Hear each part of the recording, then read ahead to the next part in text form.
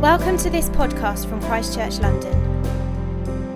For more information and resources, please go to christchurchlondon.org. So I'm really excited about today. We are today kicking off a mini-series, a 4-week series in the book of Ruth, which is just this beautiful little book in the Old Testament nestled between Judges and 1 Samuel. And if you can make the time over the next month, then I really would recommend reading it all the way through in one sitting, just like you would any other short story. You can see from this next slide that it is not a long book. That is it, just that. It will take you about 25 minutes. And actually reading it that way will help you to engage with it as it was originally intended. Too often we can go to the Bible and just try and pluck out kind of inspirational quotes from it. But actually what we're meant to do is read it as a real story with real-life characters going through real-life issues, teaching us about a real faith in God. And it has to be said that I would say, unfortunately, we're not always encouraged, I think, to engage with Ruth in a good way. I would say that if you have ever read anything on the book of Ruth or ever heard someone preach about the book of Ruth, I would say chances are you've probably heard someone kind of give you the impression that Ruth is kind of like the Bible's romantic novel, as if we're supposed to kind of take a break from this like amazing kind of redemptive work that God is at and just kind of settle down and read this kind of Cinderella-like story about a poor peasant girl who was rescued by her noble prince. And that is really just not really what it's about. I've even heard some preachers basically say Boaz, who we'll meet next week, like they put him as the hero of the story, despite the fact that this book is named after the main hero of the story. And I even heard some preachers kind of use it as a launching platform into talking about singleness and dating and how women can kind of look for the man that they really want and kind of go about propositioning them, which is just not in the book like that. It really isn't. I think it says much more about those preachers and their commitment to this kind of damaging narrative of marriage being the goal for all, and especially women not being complete until they have met their Prince Charming. That is not in the book of Ruth, and you'll be pleased to know that is not in the Bible as well. And hopefully, as we work through this book together, we will see over the next month that Ruth isn't so much a love story as it is a story about love. Because don't get me wrong, this book is about love, just not the romantic kind, not the Eros type of love. This book is about agape love. It is about costly, sacrificial love, love that can transform even the darkest of our situations. And that kind of love is described both here and in other parts of the Old Testament as hesed. Now, I think it's pronounced hesed, but if I say that all day, I'm not going to make 4 services, so we're just going to go with hesed. And hesed is probably translated in your Bible as loving kindness or steadfast love or sometimes just as love. And it's a description of what happens when someone with the power and the resources to make a difference chooses to make a difference in the life of someone who is desperately in need, chooses to get involved and stay involved in a person's life in a hands-on, up-close and personal kind of way. As one Bible scholar puts it, hesed is not merely love, but loyal love. Not merely kindness, but dependable kindness. Not merely affection, but affection that has committed itself. And I don't know about you, but I think we could all probably do with a little more hesed love in our lives, couldn't we? I mean, wouldn't it be great to not only understand, but to experience more of the hesed love of God for us? Wouldn't it be amazing to become the type of person that hesed loves other people easily, to help form this into a community of people that not only hesed love one another, but hesed love the people of this great city that we find ourselves in? Well, my hope is that is going to be the result of us working through Ruth, because whilst the actual word hesed may only appear 3 times in the book of Ruth, the book of Ruth is saturated with this idea. It is soaked in it. Almost every interaction between the main characters displays this type of love. So that said, let's get started. We're going to read Ruth chapter 1, verse 1, starting at the beginning. In the days when the judges ruled, there was a famine in the land. So a man from Bethlehem in Judah, together with his wife and 2 sons, went to live for a while in the country of Moab. The man's name was Elimelech, his wife's name was Naomi, and the 2 names of his sons were Mahlon and Chilion. Now, I think if we didn't know the title of this book, then at this point we'd probably think that this story is going to be about the men of this family, because Well, because it's always a story about the men of the family, isn't it? But then we get this, verse 3. Now Elimelech, Naomi's husband, died, and she was left with her 2 sons. They married Moabite women, one named Orpah and the other Ruth. After they had lived there about 10 years, both Mahlon and Chilion also died, and Naomi was left without her 2 sons and her husband. The story is turned right on its head right at the beginning, and we discover that instead of it being a story about the men of this family, it is the story about the women, specifically Naomi and Ruth, mother-in-law and daughter-in-law, both women who have been widowed and both women who are childless, one because her sons have died and the other because she has experienced 10 years of painful infertility. Which means that this is actually a story about women considered by their culture to be worthless. Because Naomi and Ruth's culture effectively placed a value on a woman by her relationship to the men, and specifically whether she could produce sons. And so if you didn't have any sons or weren't able to produce sons, then you were considered as nothing within that culture. And not only that, but then as now, widows were some of the most vulnerable people in society, almost completely without economic power, without any kind of social power, actually without a voice. The Hebrew word for widow, almana, actually comes from the root alam, which means mute or unable to speak, which is quite telling, isn't it? Over the last few weeks, I have been working my way through the heartbreaking and anger-inducing book, Half the Sky, by 2 Pulitzer Prize-winning journalists, Nicholas Kristof and Cheryl Wooden. And in it, they document the abuse, the sexual abuse, the violence, the neglect that women around the world still suffer today. And they give compelling evidence that there has been and still is an ongoing gendercide, with poor, illiterate, single women like Naomi and Ruth bearing the brunt of much of the sexual abuse and assault, much of the gender-based violence, and actually this kind of fatal apathy when it comes to medical care, especially reproductive medical care. Professor Mahmoud Fathallah, who is quoted in the book, he's the former president of the International Federation of Obstetricians and Gynecologists. He says, women today are not dying because of untreatable diseases. They are dying because societies have yet to make the decision that their lives are worth saving. Just costs too much hassle. And in Half the Sky, it's argued that one of the most single effective ways of raising the life expectancy for women and actually their life chances and the quality of their life is just to change the way that they are viewed by their culture so that they are seen as intrinsically valuable and equal to the men. And this is just what the book of Ruth does.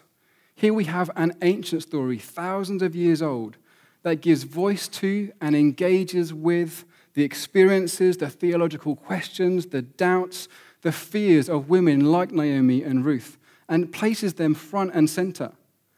This book even ends at the end of chapter 4, with the women of Bethlehem praising God for Ruth and saying that Ruth is worth far more to Naomi than 7 sons, which even today is a remarkable thing to say. In the Gospel of Ruth, which is Caroline Custis James's excellent commentary on this book, and actually the inspiration for a lot of my talk today, she says, I don't think that we fully feel the force of just how unusual, how countercultural it is for an ancient culture to elevate widowed, barren women to a starring role within its historical narrative. There is nothing like this in the ancient world. I mean, Ruth even passes the Bechdel test. Just a show of hands, anyone aware of the Bechdel test? So the Bechdel test is a very simple way of evaluating whether the portrayal of women in a particular film or book is kind of good or bad. A very simple test. Just ask 3 simple questions. 1, does it have more than or equal to 2 named female characters? 2, do they talk to one another, do they interact? And 3, do they talk to one another about anything apart from the men of the story? And you would be amazed how many films fail this simple test. So BechdelTest.com currently have about 8,000 films in their database, and only about 60% of them pass all 3 tests. And worrying for us as a family, Disney does even worse. Out of their 41 films, only about 50% of their films pass this test, which is really sobering, isn't it? Considering that Disney is often targeted towards young girls, and they're not giving them any kind of positive female role models. Although you will be pleased to hear that our girls' 2 favorite films, Frozen and Moana, both passed the test, which I'm very happy about. Although, very sadly, my favorite Disney film, Beauty and the Beast, does not. What can you say? But then I guess my point is that we still live in a culture where the stories and the experiences and the voices of women are not equally valued. I mean, just think about how many women have to come forward with stories of abuse by powerful men like a Harvey Weinstein before they are given a fair hearing, before they are believed. And yet here we have this ancient story, understood by Jews and Christians throughout history to be inspired by God, that not only passes the Bechdel test, but fully engages with the stories of Naomi and Ruth, and reveals that despite all that is going on with them, despite what their culture may say about them, and how their culture sees them, God, the creator of the universe, the Almighty, sees them and knows them and cares about them and has a plan for their lives. And I hope that this doesn't come off as patronizing or as overly earnest, but I think it is important to clearly state that we understand that the scriptures teach women have been made in the image and likeness of God, which means women have been equally called to fruitfulness, and they have been equally given the calling of ruling and reigning over all of creation, and are equally invited into relationship with God and his people, which means that each and every woman is intrinsically valuable and incapable of insignificance. No matter how you women may feel that you don't measure up to the standards that our culture, even our church culture sometimes, can place upon you, no matter what has happened to you in your past, the things that have been done to you, the things that you have done, the Bible teaches that you are loved and you are precious to God, and actually you are important to his plans for the renewal of the whole world, which means that you are important and you are precious and you are valued to us as a community too. And our community will never be what we want it to be unless you women are released and supported and encouraged by all of us, unless we work out how to do that together to release and support and encourage you into becoming the people that God has made you to be. We are stronger with you in us, and we are really not strong unless we help you do all that God has called you to do. And this is just what we see happening in Ruth. So Naomi, Orpah, and Ruth are living at this point as kind of this unusual family unit. And Naomi gets word that there is food back in Bethlehem in her hometown, and so she takes her two daughters-in-law and they start journeying back to Israel. But then on the way back, she stops. And she tries to send Orpah and Ruth home. It's almost as if as she is walking, she starts thinking about the life she is walking to. And she realizes that this is not a life that she wants to bring these two women that she loves into. And so in verse 8, she says, "Go back, each of you, to your mother's home. May the Lord show you kindness," that word again, hesed, "as you have shown kindness to your dead husbands and to me. May the Lord grant that each of you will find rest in the home of another husband." At that time in that culture, Ruth and Orpah were effectively Naomi's property. They had been purchased from their families when they were married to Naomi's sons. And so they were obligated culturally and legally to stay with Naomi no matter what. And so what is happening in this moment is actually an emancipation. Naomi is releasing them from their duty to her. She knows the life that she is going back to is going to be a hard life, a dangerous life, a life with no prospects for them. And so at incredible cost to herself, she sets them free. She displays hesed love towards them by choosing a harder life in order to give them the option or the possibility of a better one. And as she says this, Ruth and Orpah just break down weeping at the idea of being separated from her. Such is the love between them. And they say, "No, we're going to stay with you." But then Naomi gives it to them straight. She says, "Look, there is no future for you with me. I don't have any more sons that you can marry. If you stay with me, you are committing yourself to a life of singleness and a life of childlessness. Almost certainly a life of poverty and hardship. You're committing to live as a foreign single woman in a foreign, dangerous land with everything that could entail. No, my daughters," she says, "you don't want any part of this. Escape while you can and go on and live a full life somewhere else." It's as if Naomi sees her life as this sinking ship, water coming in, about to capsize. And this radical generosity, she says to her daughters-in-law, "Look, there's a lifeboat. Get on that lifeboat. Leave me. I'm going down with the ship, but you don't have to." Verse 14, at this, Orpah and Ruth wept aloud again. Then Orpah kissed her mother-in-law goodbye, But Ruth clung to her.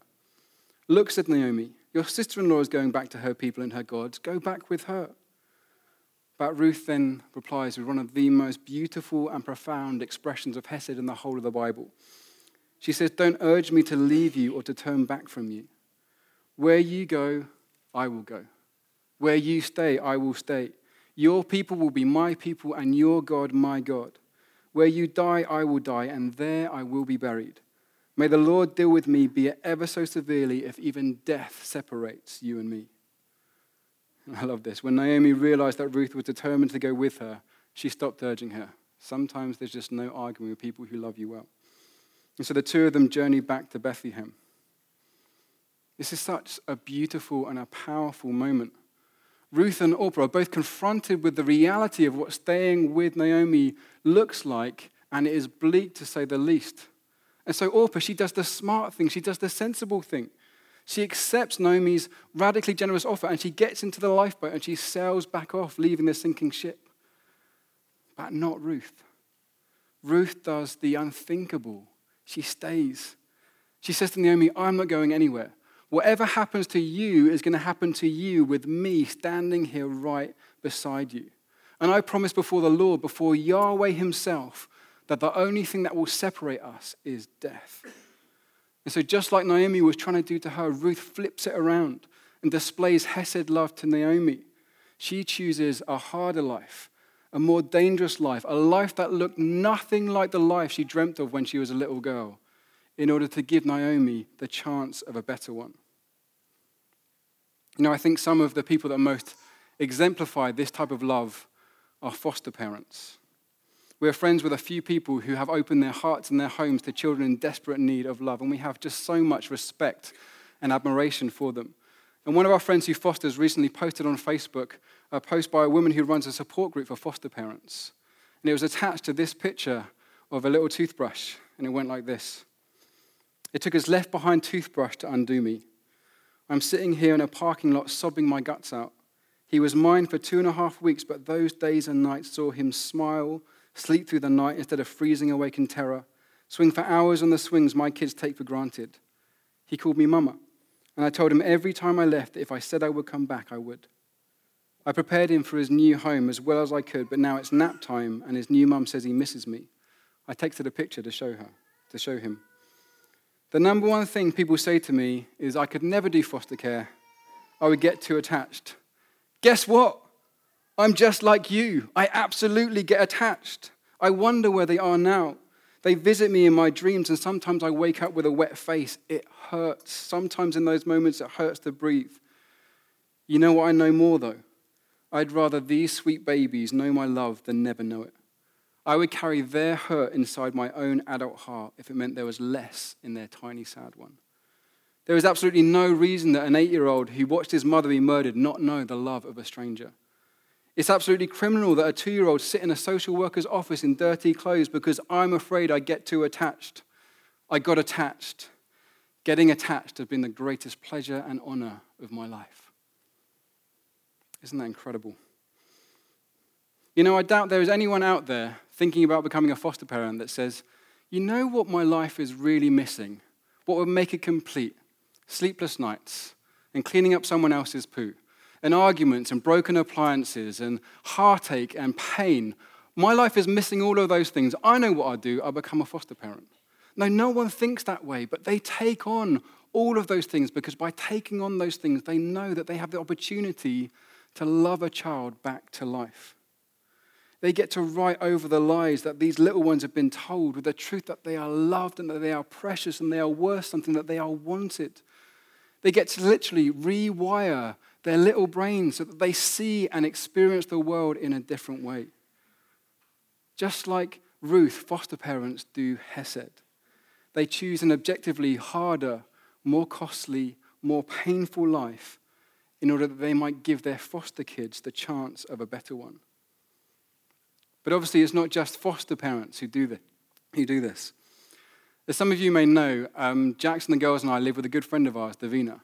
And we have been renting a place together for the last 9 months, which has been incredible, except for 2 months into this, Davina announced that she was going to become a vegan. mean, if we want to talk about Hesed love, let's talk about a meat lover giving up meat in order to share family meals with a vegan. But I don't bring up this to talk about my own Hesed love, as great, obviously, as that is, but to talk about her Hesed love for her kids. Because Davina is a head teacher of a school in Lewisham, which is only a recent thing. Last year, she was assistant head, and then her head had to leave suddenly, and so she was promoted to deputy head.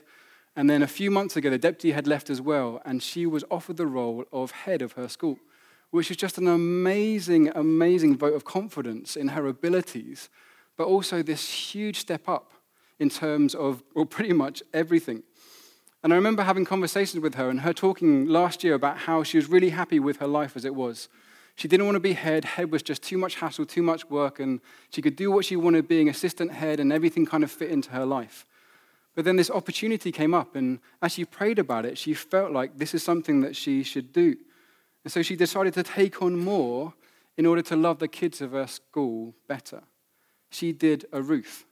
She said, I know this is going to cost me, and cost her it does. I mean, she's up before we get up. She's back after the girls have gone to bed. I mean, these are long hours that she is doing, but not just that. It's the weight of responsibility that she's taken on. In charge of a whole school, hundreds of kids, staff, and actually the families of those kids as well. And she chose to take all of that upon herself. And she'll come back from work every now and again talking about kind of these horrible things that happen and the interactions that she's had to have with the kids and getting the police involved and all of this. She is living now with a greater weight upon her life, a greater weight upon her time resources. But she loves it because she knows that by doing that, she gets to have influence upon a whole community. She did a Ruth, and she has been bossing it ever since, and we could not be more proud of her. Last week, Davina brought home a book from school called The Female Lead, which is interviews with 60 amazing women doing very awesome things around the world. And I was reading through that, and I came across the story of Nimco Ali. Nimco was born in Somalia, but had to flee Somalia because of the war, and so has been brought up in the UK. And she had a very normal upbringing, like any other person, apart from when she was 7, she was taken on holiday and then became a victim of FGM and then brought home again. This completely kind of out of context thing happened to her, and the family never talked to her about it. It was never spoken about again. It was just kind of this painful, traumatic thing that had happened that she kept secret. But then she went to school in Bristol, and she met a whole bunch of other British families from Somalia. And 13 out of 14 of the girls she met had also become FGM survivors. And at that point, she said she began to regard her silence about this as complicit in the practice of FGM in the UK. So after uni, she moved to London, and she began speaking about her experience and began campaigning, trying to change the conversation around FGM to just something that's kind of this cultural practice that anyone outside of the culture can't speak into, to helping local and central governments and the police realize what it is, which is essentially child abuse. And when Nimco and the organization she started, called Daughters of Eve, started campaigning about this and started helping to set up the NSPCC FGM helpline, she started getting a lot of pushback, a lot of criticism, a lot of verbal abuse, especially from those who use FGM to control and oppress women. And the first time her picture appeared in a national paper, she received death threats. And she remembers thinking, they're really going to do this. They're really going to kill me. And so she stayed in bed for 2.5 days thinking, is this all really worth it? Do I keep on going, or do I just keep silent? But then she started thinking about all the other girls just like her, who would suffer just like her if she did nothing. She thought, if a girl is taken away and goes through FGM and something happens to them and they disappear, which does happen, no one ever knows about it. But at least if they come for me and they attack me, the world will know. And so she got out of bed and she continued campaigning and trying to educate people with the goal of stopping FGM in the UK for good. Now, she says in an interview, 3 generations of her family had been cut. Her grandmother, her mother, herself. But she was able to stop the 4th generation, her niece, from being cut. In 1 generation, FGM in her family went from 100% to 0%. And Nimco decided that helping that to happen for thousands of other girls, and actually the generations that would come after them, was worth all the abuse and all the hate mail and all the death threats that people could throw at her.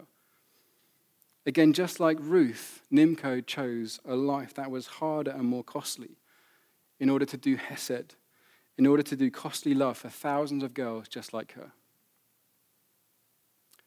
I've got just one more story of a modern-day Ruth, and I make absolutely no apologies for the fact that this is about my eldest daughter, Olivia, who turns 6 tomorrow.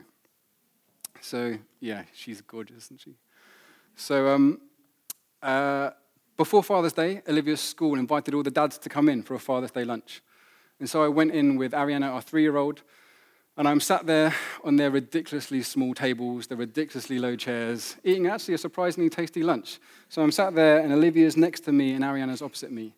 And then one of Olivia's little friends from her class, let's call her Nisha, Nisha comes and sits next to me the other side. And so we're chatting over lunch. And then during the lunch, she turns to me and says, "Tim, can you be my daddy too?" It's like, so heartbreaking. And we're talking, and it turns out she'd never known her daddy. As she explained it, her daddy wasn't very nice to her mummy, and so her mummy wanted nothing to do with him.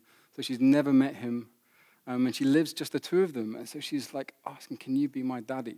And so I was like, "I can for today. Let's go out and play." But that was it.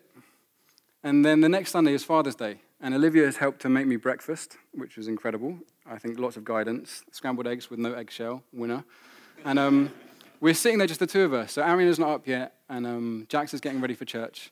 And I think I need to make this a moment.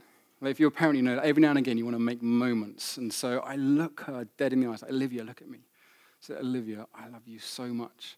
I love being your daddy so, so much. It's one of my most favorite things in the world. Being your daddy is one of my most important jobs. I love you, sweetheart." And I'm looking to see if this is sinking in, if this is hitting home, because more than anything, I want her and Ariana going out in the world knowing that they are loved by their dad.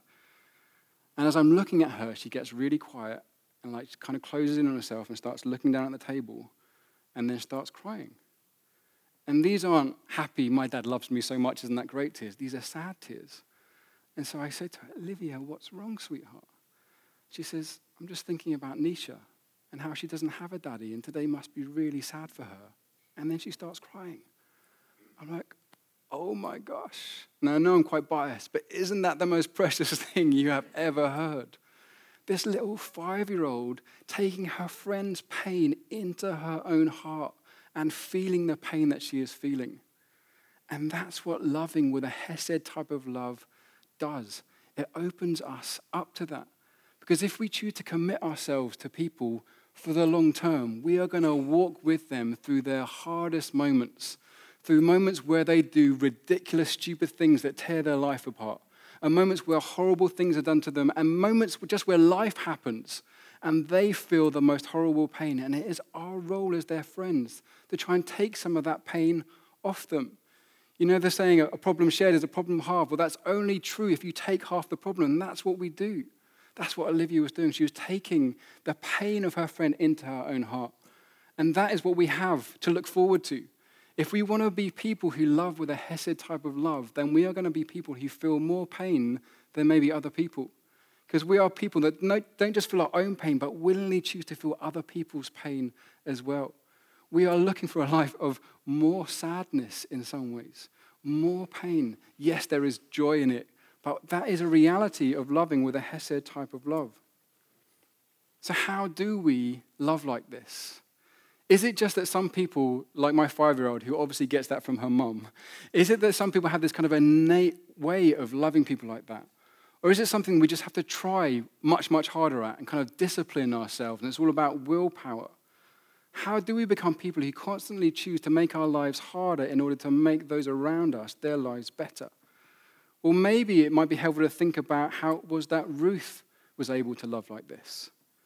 And I think it probably had quite a lot to do with the fact that Ruth the Moabite came to know the Israelite Naomi's God.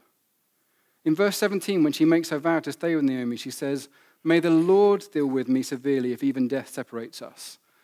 And the word she uses there, the Lord, that's not kind of a random name of God. That's not one of the Moabite gods. That is the name Yahweh. That is the name that God had described himself to Moses on the mountain to the Israelites. When he says to Moses in Exodus, he says, "My name is the Lord, my name is Yahweh, the compassionate and gracious God, slow to anger, abounding in love and faithfulness, abounding in Hesed and faithfulness." And after 10 years of living with Naomi and hearing Naomi tell stories of this God abounding in Hesed, and watching Naomi model that love to her, watching her walk through the death of her husband and her sons and the way that she loved her and Orpah, she had become convinced that at the heart of the universe, there was a God who loves. And so when she reaches that fork in the road and she can say, I can go with Naomi and her God or go away from her, she chooses Naomi and her God. She chooses the God of love and the woman that introduced her to him. Ruth was able to do hesed towards Naomi because she had come to know the God who abounds in hesed.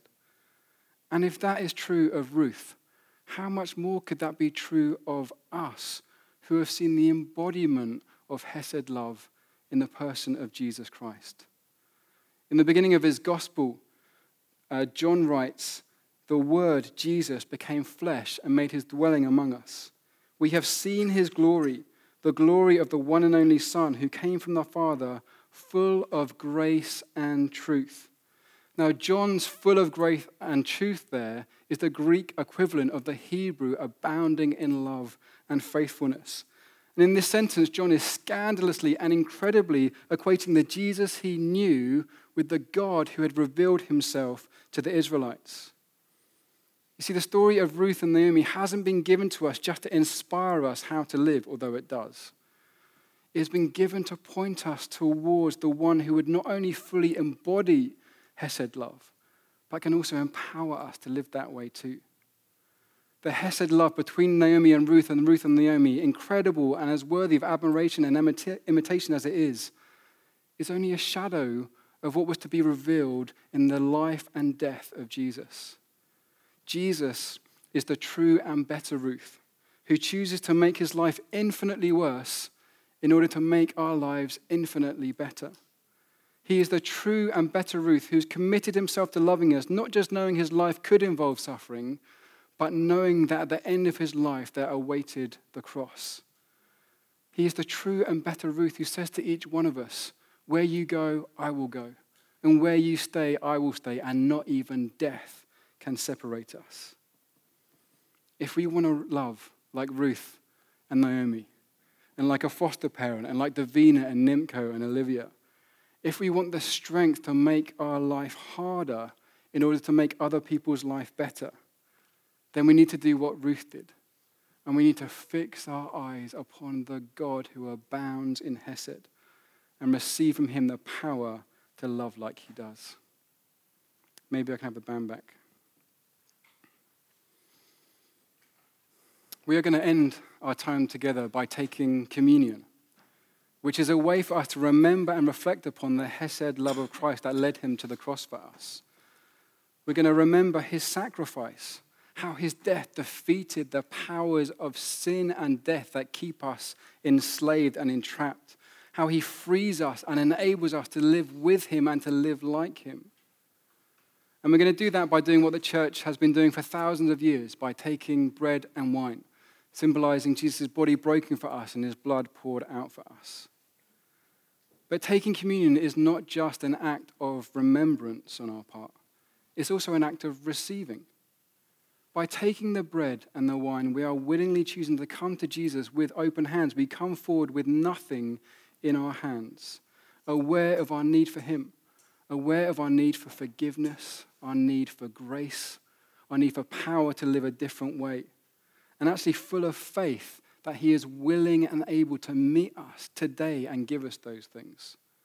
So if you are here today and you want to remember his sacrifice and receive from him afresh, or maybe even for the first time, this hesed type of love, you are more than welcome to join in as we join in with this ancient practice. And the band are going to lead us in worship, and as they do that, we're going to pass out bread and wine. Just keep hold of those. We're going to take this all together in a moment's time, but I wonder if we could stand.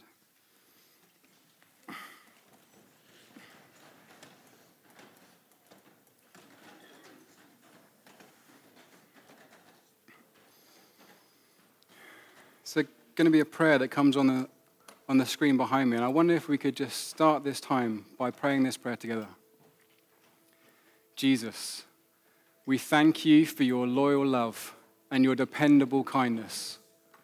We thank you for choosing to take our pain and our sin upon yourself in order to see us restored and set free.